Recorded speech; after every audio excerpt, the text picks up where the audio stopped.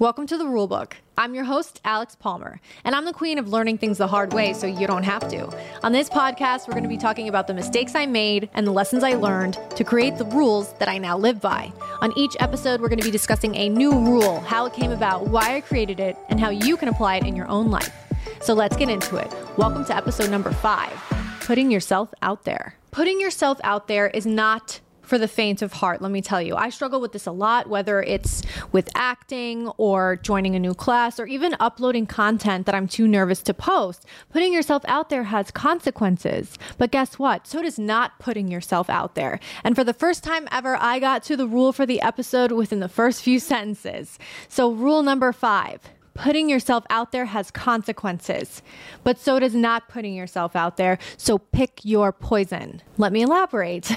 When auditioning in person was still a thing, I would sometimes, a lot of the times, miss my auditions. I was so nervous when I would get an audition. Sometimes I could barely breathe, let alone speak, let alone act. And I'd get so nervous to the point where I would just cancel. And I'd come up with every single excuse in the book not to go. I was like, oh, well, you know what? Maybe I didn't prepare enough anyway. Or I'm not going to get this anyway. Or, hey, it's a non-union, non-paying, crappy script. So who gives a shit?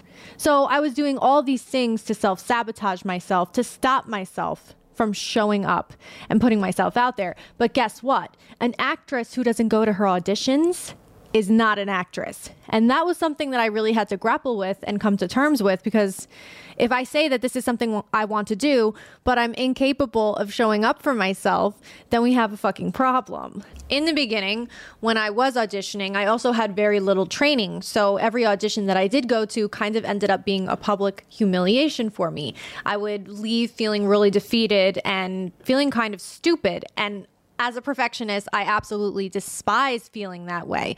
So it was in those moments that I really realized, okay, I need to get myself into a good class and I need a good teacher, because this isn't going to cut it. Because if every time I have to put myself out there, it hurts this bad, I'm never going to be able to sustain this. So even though every audition was a blow to my ego, it was a learning experience. And actors know this, that even when you're really good, you still don't get the part. But if you're not showing up, then you're absolutely guaranteeing that you will not get a part. And obviously, not putting yourself out there is certainly not limited to acting or auditioning. For me, there's been plenty of videos that I didn't post, not even post, let alone create, because I was afraid of people's reaction to them or how they might judge me through that content. It is hard to show up. And that's why so many people just don't. But since we're not alone in this feeling, when you do show up, you're at least miles and miles ahead of everyone who chose not to that day. So there's your silver lining. Even back in my blogging days, I would sometimes write pretty personal things about my life, and sometimes family members would find it and they would forward it to my mother, or they would rat me out to whoever I wrote the blog post about or whatever it was about, and they'd get very upset at me, and I'd end up having a lot of fights with my mom about deleting the things that I posted online. I never actually went and deleted anything, but I did just slowly let the blog completely die. So those fights kind of stopped me from writing. I didn't want my blogs to become arguments. That wasn't the point of them. I really just wanted to express myself in a safe way, because at least a blank page isn't going to tell you to shut the fuck up when you're writing on it. Unlike when you're speaking to someone and they can immediately react to whatever it is that you're saying. When you're writing, you're safe. But yeah, I let that go, because the message that I was getting was, when I show up, people get upset. They don't like it. And I think that's a big part of why some of us stop ourselves. It's because we're afraid of how other people are going to handle us showing up. It wasn't until this podcast that I actually sat down and wrote again. So that's also another reason why I think I was afraid to do this, because I knew that I was going to have to write myself scripts, because I can't just point the camera at myself and speak. If that's you, God bless, but that's not me. So I knew that I was going to have to write each episode, and that was scary for me, because I had to figure out what the line was between overly personal and like how I do want to show up. And it can be really confusing. But it wasn't until I actually started to do this that I was like, oh, okay, this is doable. This is not as big of a deal as I was making it. So that's another thing. I think we make showing up so much scarier in our head than it is, than it has to be. If you just show up and get it over with, you're going to feel so much better. It's really the anticipation of showing up, I think, that also drives us totally bonkers. But every time I do show up, I'm also letting myself know that it's okay. And I'm making it easier for every time after that for myself to show up, because I'm reprogramming myself. And I think Tony Robbins even said this, that a habit doesn't become a habit until you make it part of your identity. So I had to make being someone who shows up online a part of who I am. And slowly but surely it's happening. And the thing is, I actually get embarrassed super easy. And a lot of my content, I shoot it outside.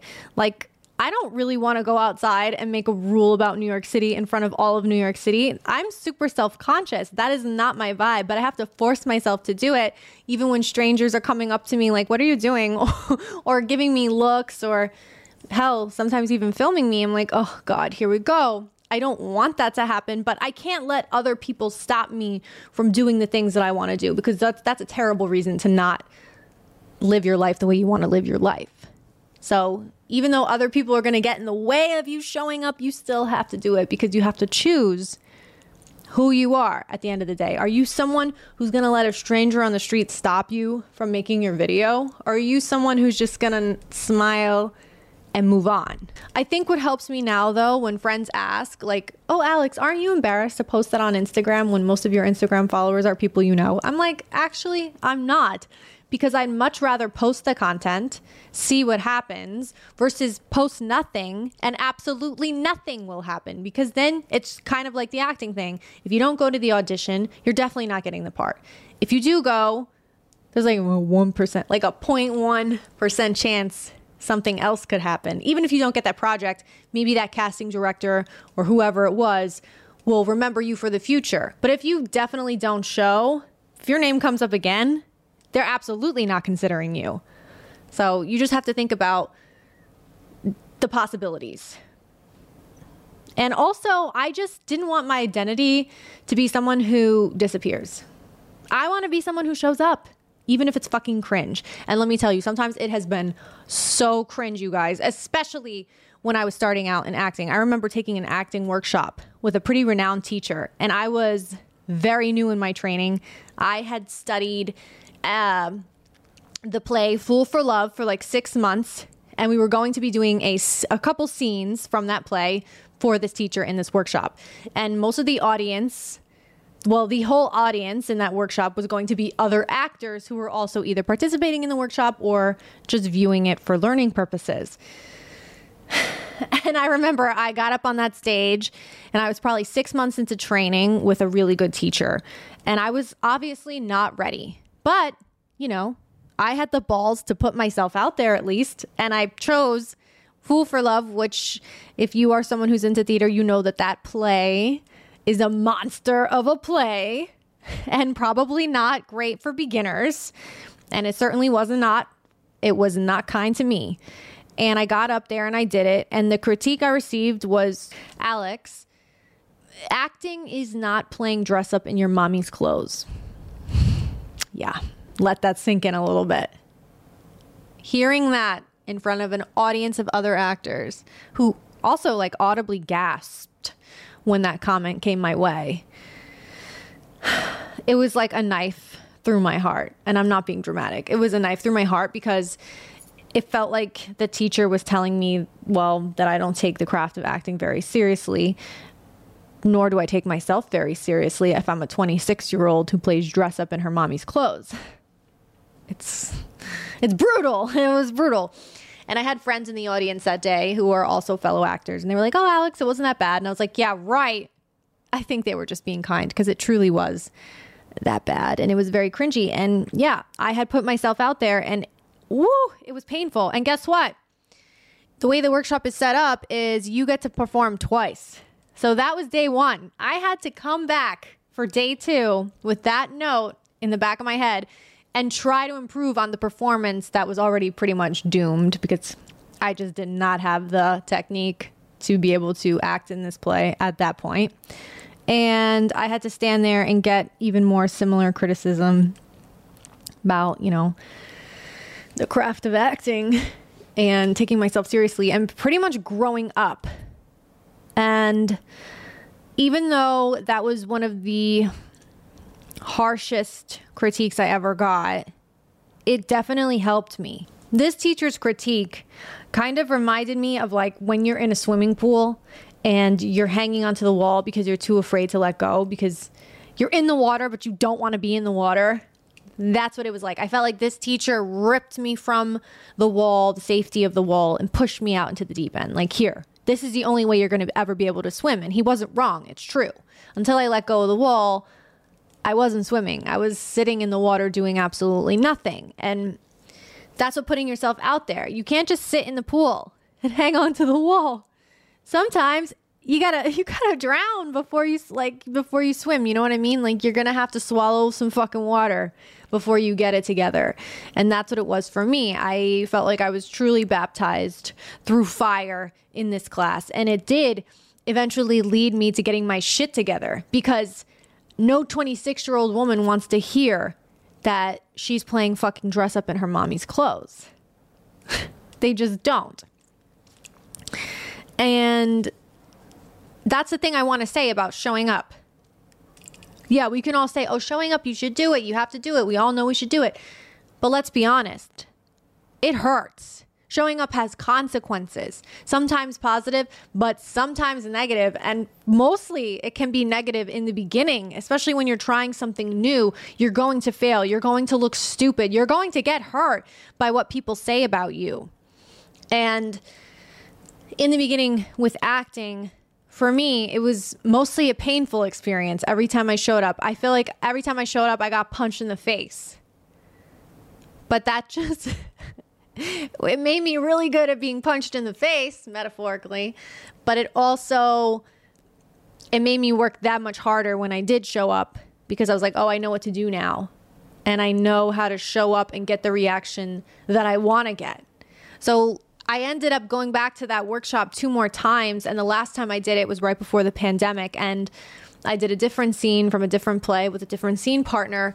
And this time, the comment that I got was a positive comment that I'm going to hang on to was, Alex, you got earned laughs.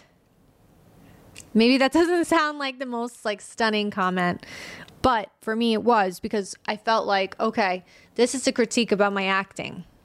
It's not like a personal critique on my mental state or anything. This is him giving me true feedback about being an actress. And it is positive, because earned laughs, that shows that I worked fucking hard to get those laughs. And trust me, I did. I worked my ass off. So it was really nice to have a new comment to hang on to from that same teacher. And that's the thing about showing up. You're going to get better at it each time you do it. And so I was glad that right before the pandemic, this was the last acting workshop that I ever did. But all this to say, when you grow, it will hurt. And the more you show up, and the more you grow, the less it'll hurt. But I'm super glad that when I was 26, I was told to stop fucking around and playing dress up. And it's because I failed and showed up that I learned. I hope that you will do yourself the same favor. All right, guys, that's episode 5 of the RuleBook. New episodes come out every single Monday. I'm so happy that you're here. Please subscribe to this podcast if you liked it. And don't forget to follow me at Serious Actress on Instagram and TikTok and, of course, YouTube. Bye, guys.